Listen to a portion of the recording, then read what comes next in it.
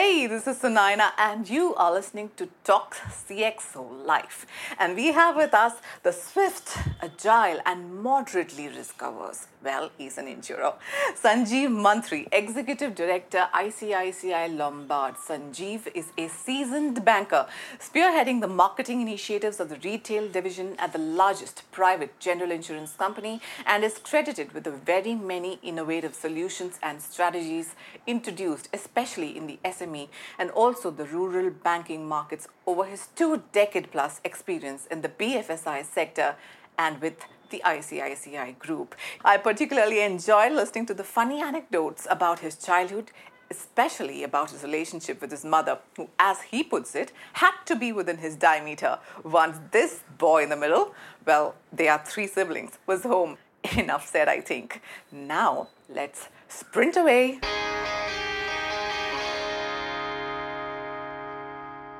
Hi, Sanjeev. Welcome to TalkCXOLife. We are delighted to have you. Thank you. My pleasure.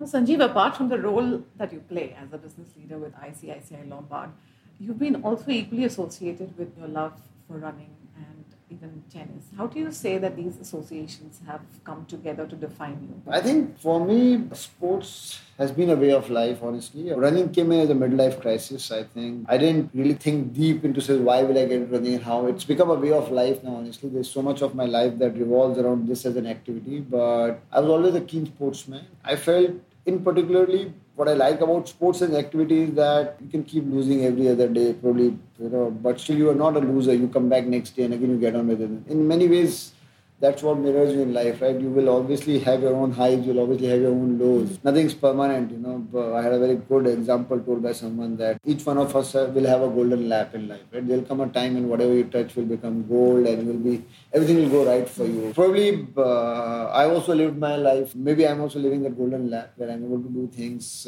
make an impact in whatever little circle that I have, and at the same time get an opportunity to be doing these activities. So in many ways, yes, I'm living a dream, or I don't think about it on a day-to-day basis. But if I put things in perspective, many of us can cross that golden lap without even realizing it. Mm-hmm. And then you kind of wonder as to why things are going wrong. And that lap can last for a year, can last for a day, can last for years together.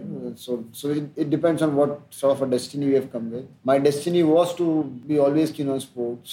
So here I am doing it, and I think it calms you down. There are some the most significant maybe milestones in your life, personally and professionally, which perhaps took you through these, made you strike these kind of associations that you have with yourself.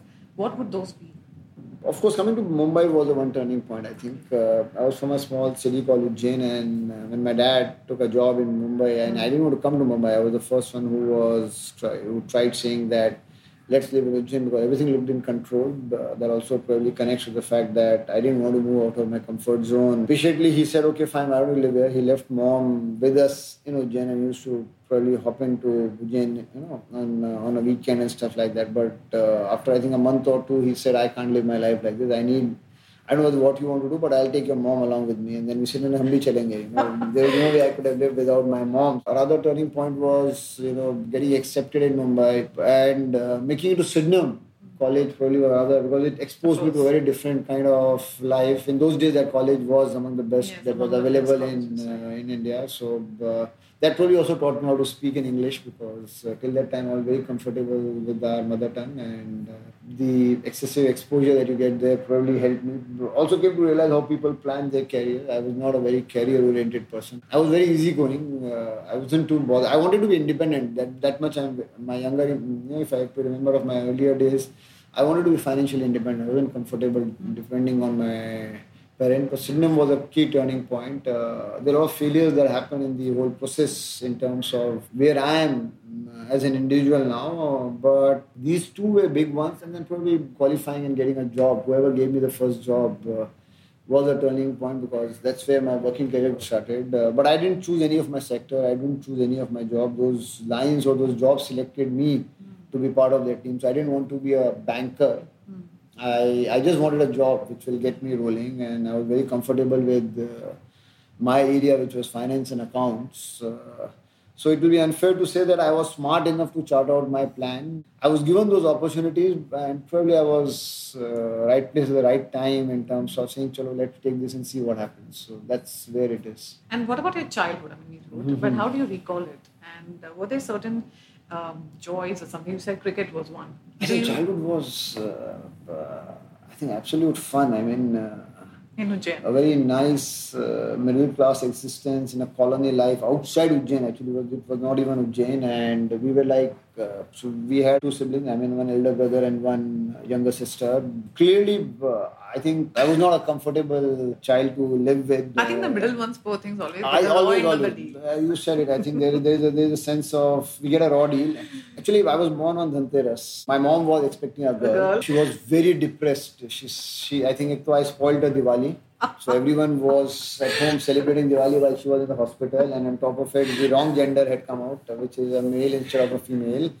And because of that, she had to go for a third one.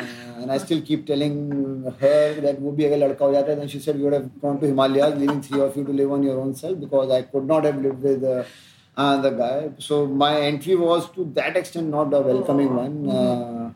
Tough start, and I think for some years that was the reason. Maybe I was part of the bit of violence. No, I think in hindsight that helped me actually. I think that shaped me in many ways. I had very little sense of hygiene probably as a kid. I remember, there used to be the half bed sheet, and there will be a bed cover which will cover half of the bed. The other half will be the actual bed sheet on which you sleep. So normally you're supposed to keep your feet when you're sitting on the bed cover, and you can sit on this. But I will always sit the other way, where I'll sit on the bed cover. And I remember that my mom will come and just give me one tight one and say, why don't you... And today all of those things haunt me, because I'm the one who's got an OCD. I want to put everything here, there, and even if my chair is a bit in angle, I will go and make it Sida. I was talking about getting injured. Most of us will go back injured, and probably the family parents will say, why don't you take rest? Why don't you do this? Why don't you do that? I used to always get whacked for getting injured, because I used to get injured all the time. So this element of toughness, whatever that means, has come in. I think I'm a lot more like my mom. Well, I want to copy my dad. I think it happens that. Yeah, so there is... I remember calling him once when I got promoted and I had some good things, and I was very excited. So I called and I told her that I've got promoted and all. So my mom made a very telling statement that stayed with me. I said, we will love to see you excited even if you would have got nothing. So that kind of stayed with me. She can still pull me down wherever required. She calls me in office, she doesn't like I disconnecting the call, and she says, the afsargiri kisi aur ko dikhana. That's the way she says it. She says, when I say I'll disconnect, you will keep the phone down. So there is a fair amount of, she's got very good humor, and it's been a happy childhood. So someone like you, I think. Your sense of humor and hers matches, I think it matches. I don't know how you got that, but you're fairly right. She's right there. So she would be very, very supporting. I think I could live with anybody not being present, but if I entered home, she had to be in my diameter. So any joys that you had in childhood, did you have an inclination towards something apart, or was it just sports? I think I was a good sportsman. So what all would you play? That time I would play everything. Whatever access to, I would play everything. You can start from carom, football, long tennis wasn't there, cricket, table tennis, badminton, skating. You name it and I would be in that sports. And I think I was decent on my hand-eye coordination, so I would be good in racket sports. So the amount of training the kids get in my own house, I told my dad once that I wish you had put me on a training course. I would have been such a good sportsman. You didn't invest in me. He said, you never showed any talent to us. We could never figure out that you were good in anything. So don't complain about the fact that we didn't invest in you, because you were just not a prodigy whom we thought was worth investing in. So it's a tough part. But that means I would have loved to get coached. I thought if someone would have, all of my stuff was self-taught practically. There was never ever a coach who came in my life. My sports teacher in my school only knew how to shout. There is no memory of anyone trying to teach any technique and all. So there are a lot of flaws in a lot of things I do as a sportsman. But the sum total of it is still, at least I am game for it. You sacrifice your sleep. That's the only thing you really love to sacrifice your sleep for, is it? I can easily sacrifice. That's the biggest grouse my wife has, that I can compromise on my sleep, and so I know the importance of it. It's not that I don't know it, but that's the argument we have every time I'm hitting the bed. What time are you getting up? And I'll say, so I've got a bit better now, but I was very comfortable compromising on sleep. But now I think where I stand in life, I need to balance that out. Yeah. Nikhil Nate wouldn't like it actually. He would so good, nice lecture on yeah. So I'll tell you what, when Nikhil starts cheating on my body, invariably in his cabin, I have slept. He'll take the half an hour of this and I'll go and say, you're sleep deprived man, go and sleep.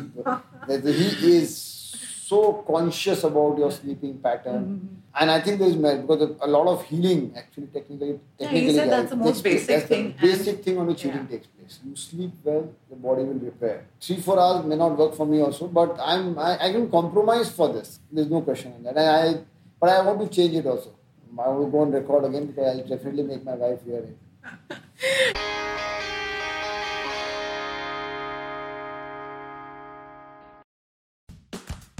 Right now at Kohl's, take an extra 25% off top active brands, including Under Armour for her.